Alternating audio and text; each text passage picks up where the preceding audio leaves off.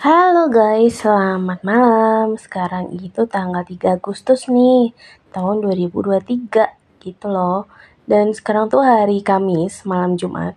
Jadi kita tuh udah di weekend dan saatnya untuk santai sih. Dan buat aku sih memang dari hari Senin sampai Kamis atau Jumat itu memang agak termasuk yang agak sibuk ya dibandingkan Sabtu Minggu. Tapi sebenarnya kalaupun dibalik, Sabtu Minggu juga bisa lebih sibuk sebenarnya. Gimana kita atur waktu aja sih. Dan biasanya memang sih dari Senin sampai Jumat itu agak memang lebih sibuk dibandingkan Sabtu Minggu. Tapi kalau Sabtu itu sibuknya aku itu karena biasanya untuk sekarang-sekarang itu hari Sabtu itu jadwalnya aku nyuci baju.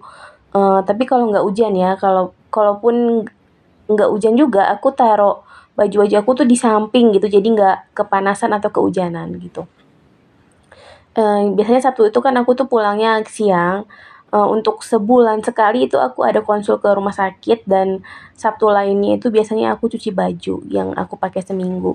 Dan biasanya keringnya tuh masih besok, dan aku tuh sekarang masih belum nyetrika baju yang minggu kemarin aku cuci. Jadi kayaknya nanti aku jadwalin kapan harus aku setrika gitu. Tapi kayaknya belum akan dipakai sih bajunya. Jadi nanti dulu lah ya gitu. Jadi si belum mandi ini, nah aku tuh sekarang belum mandi, udah jam 8 nih, aku belum mandi. Aku tuh lagi ingat-ingat masa-masa aku single. Memang aku sekarang single juga sih, sama. Single but not available. Jadi aku tuh inget zaman-zaman dulu waktu aku masih nggak seperti sekarang lah ya. Tapi sebenarnya most of sih hampir sama perasaannya, karena aku tuh termasuk tipe orang yang menikmati gitu. Menikmati apapun yang Tuhan kasih gitu, mau itu susah, sakit, senang, apapun itulah ya kita nikmatin. Nah, pada saat ini tuh aku ingat zaman dulu itu, aku nggak akan kasih tahu tepatnya kapan gitu. Jadi aku tuh lagi ingat masa-masa aku romantis sama diri aku sendiri. Siapa sih yang bilang kita nggak bisa romantis sama diri sendiri? Tentu bisa dong kalau kita bikin suasana romantis buat diri sendiri, pasti akan lebih romantis. Memang masih ada nih beberapa aktivitas yang akan aku lakukan, termasuk mandi dan lain-lain. Tapi sekarang aku mau share dulu. Jadi aku tuh termasuk suka nih. Aku jadi ingat dulu pas aku masih di suatu tempat, aku tuh ada di kamar gitu kan. Aku bisa nonton TV kabel, dan yang aku paling suka itu dulu ya, channel TV kabel itu adalah Asian Food channelnya AFN, dan juga film-film kartun gitu. Aku tuh suka banget sama itulah. Jadi aku tuh lebih suka stasiun TV tentang makanan gitu sebenarnya, dan juga kartun.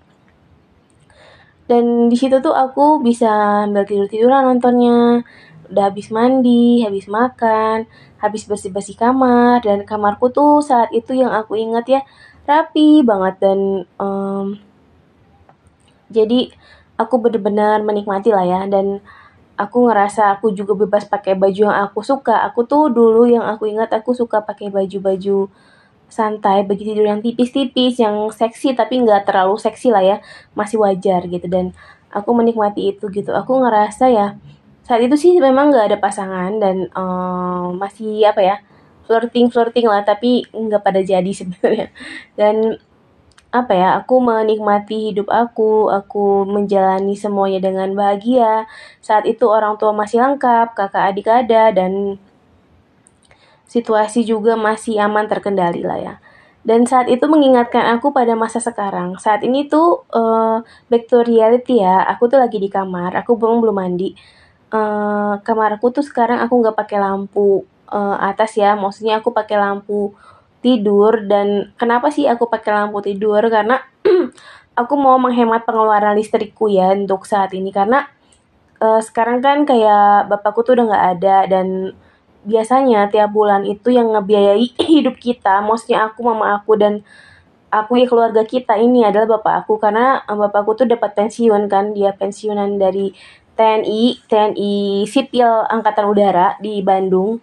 Jadi bapakku tuh memang dulu kerja sebagai karyawan sipil di TNI AU selama ya dari umur berapa ya, pokoknya dia pensiun umur 50 atau 55 tahun.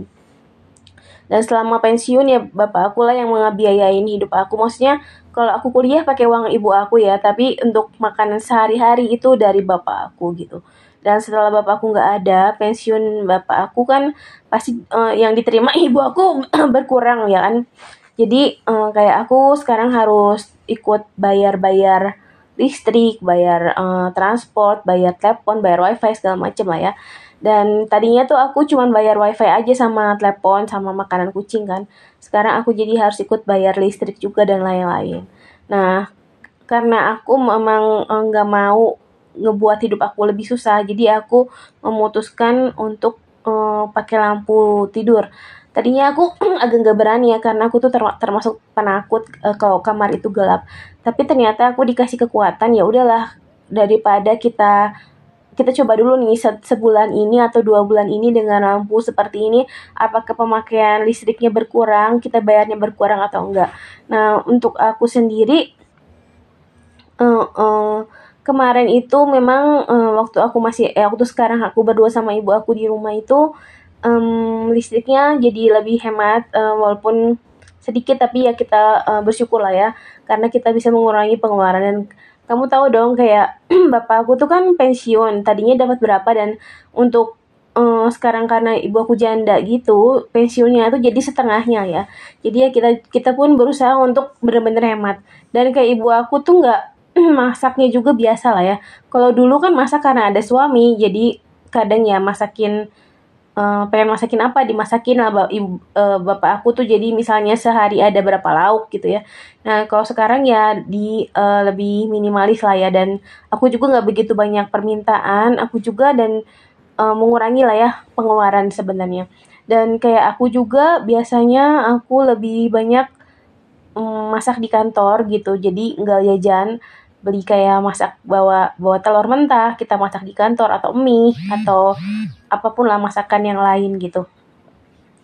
Jadi aku berusaha hidup hemat sekarang, dan aku balik lagi nih. Nah sekarang ini saat aku di kamar nih, tak lampu tadi kan temaram kan, dan enak banget deh kayaknya, hidupnya santai gitu. Dan karena weekend kali ya, jadi vibe-nya tuh enak banget.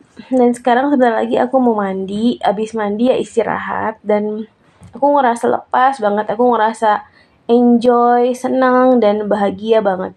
Ya apapun yang terjadi padaku hari ini, aku bersyukur sama Tuhan atas semua waktu yang Tuhan kasih buat aku, atas semua kesempatan yang Tuhan kasih buat aku, atas semua perlindungan yang Tuhan kasih, atas semua berkat, atas semua air mata atau keteguhan hati atau semangat yang Tuhan kasih buat aku untuk menjalani terus hidup aku. Aku juga mau berdoa juga buat semua teman-teman atau semua rekan atau semua orang-orang yang udah percaya sama aku, yang mempercayakan hidupnya sama aku, yang udah baik hati sama aku, supaya kehidupan mereka juga terberkati dan terlindungi oleh Tuhan lah ya gitu. Dan sekarang aku mau mengucapkan terima kasih banyak buat semua orang yang udah membuat hidupku lebih baik lagi, lebih mudah, lebih bahagia, karena kalian merupakan masing-masing dari kalian merupakan semangat buat aku untuk terus menjalani hidup hari demi hari. Karena kalau nggak ada kalian, aku pasti ngerasa sepi, sedih, dan sendiri gitu. Dan aku bersyukur bisa ketemu sama kalian semua, dan karena kalian udah ngebuat hidup aku lebih berwarna, dan aku merasa lebih kuat hari demi hari, dan aku bisa melupakan segala sesuatu yang nggak baik di hidup aku, yang membuat aku benci sama orang, yang membuat aku kesal gitu. Dan kehadiran kalian semua itu merupakan suatu berkat buat aku, dan aku berharap kalian juga menemukan orang-orang yang baik di sekitar kalian dan menjadi keluarga baru yang membuat hidup kalian semakin sempurna. Udah gitu aja deh, kayaknya nggak usah terlalu melo-melo lah ya. Ini adalah salah satu ungkapan bahagia aku buat kalian, buat semua yang udah baik setia sama aku, yang mau dengerin aku curhat, yang mau gila-gilaan sama aku, yang udah luangin waktunya buat aku, khusus buat aku gitu, dan aku tuh senang banget atas perhatian kalian.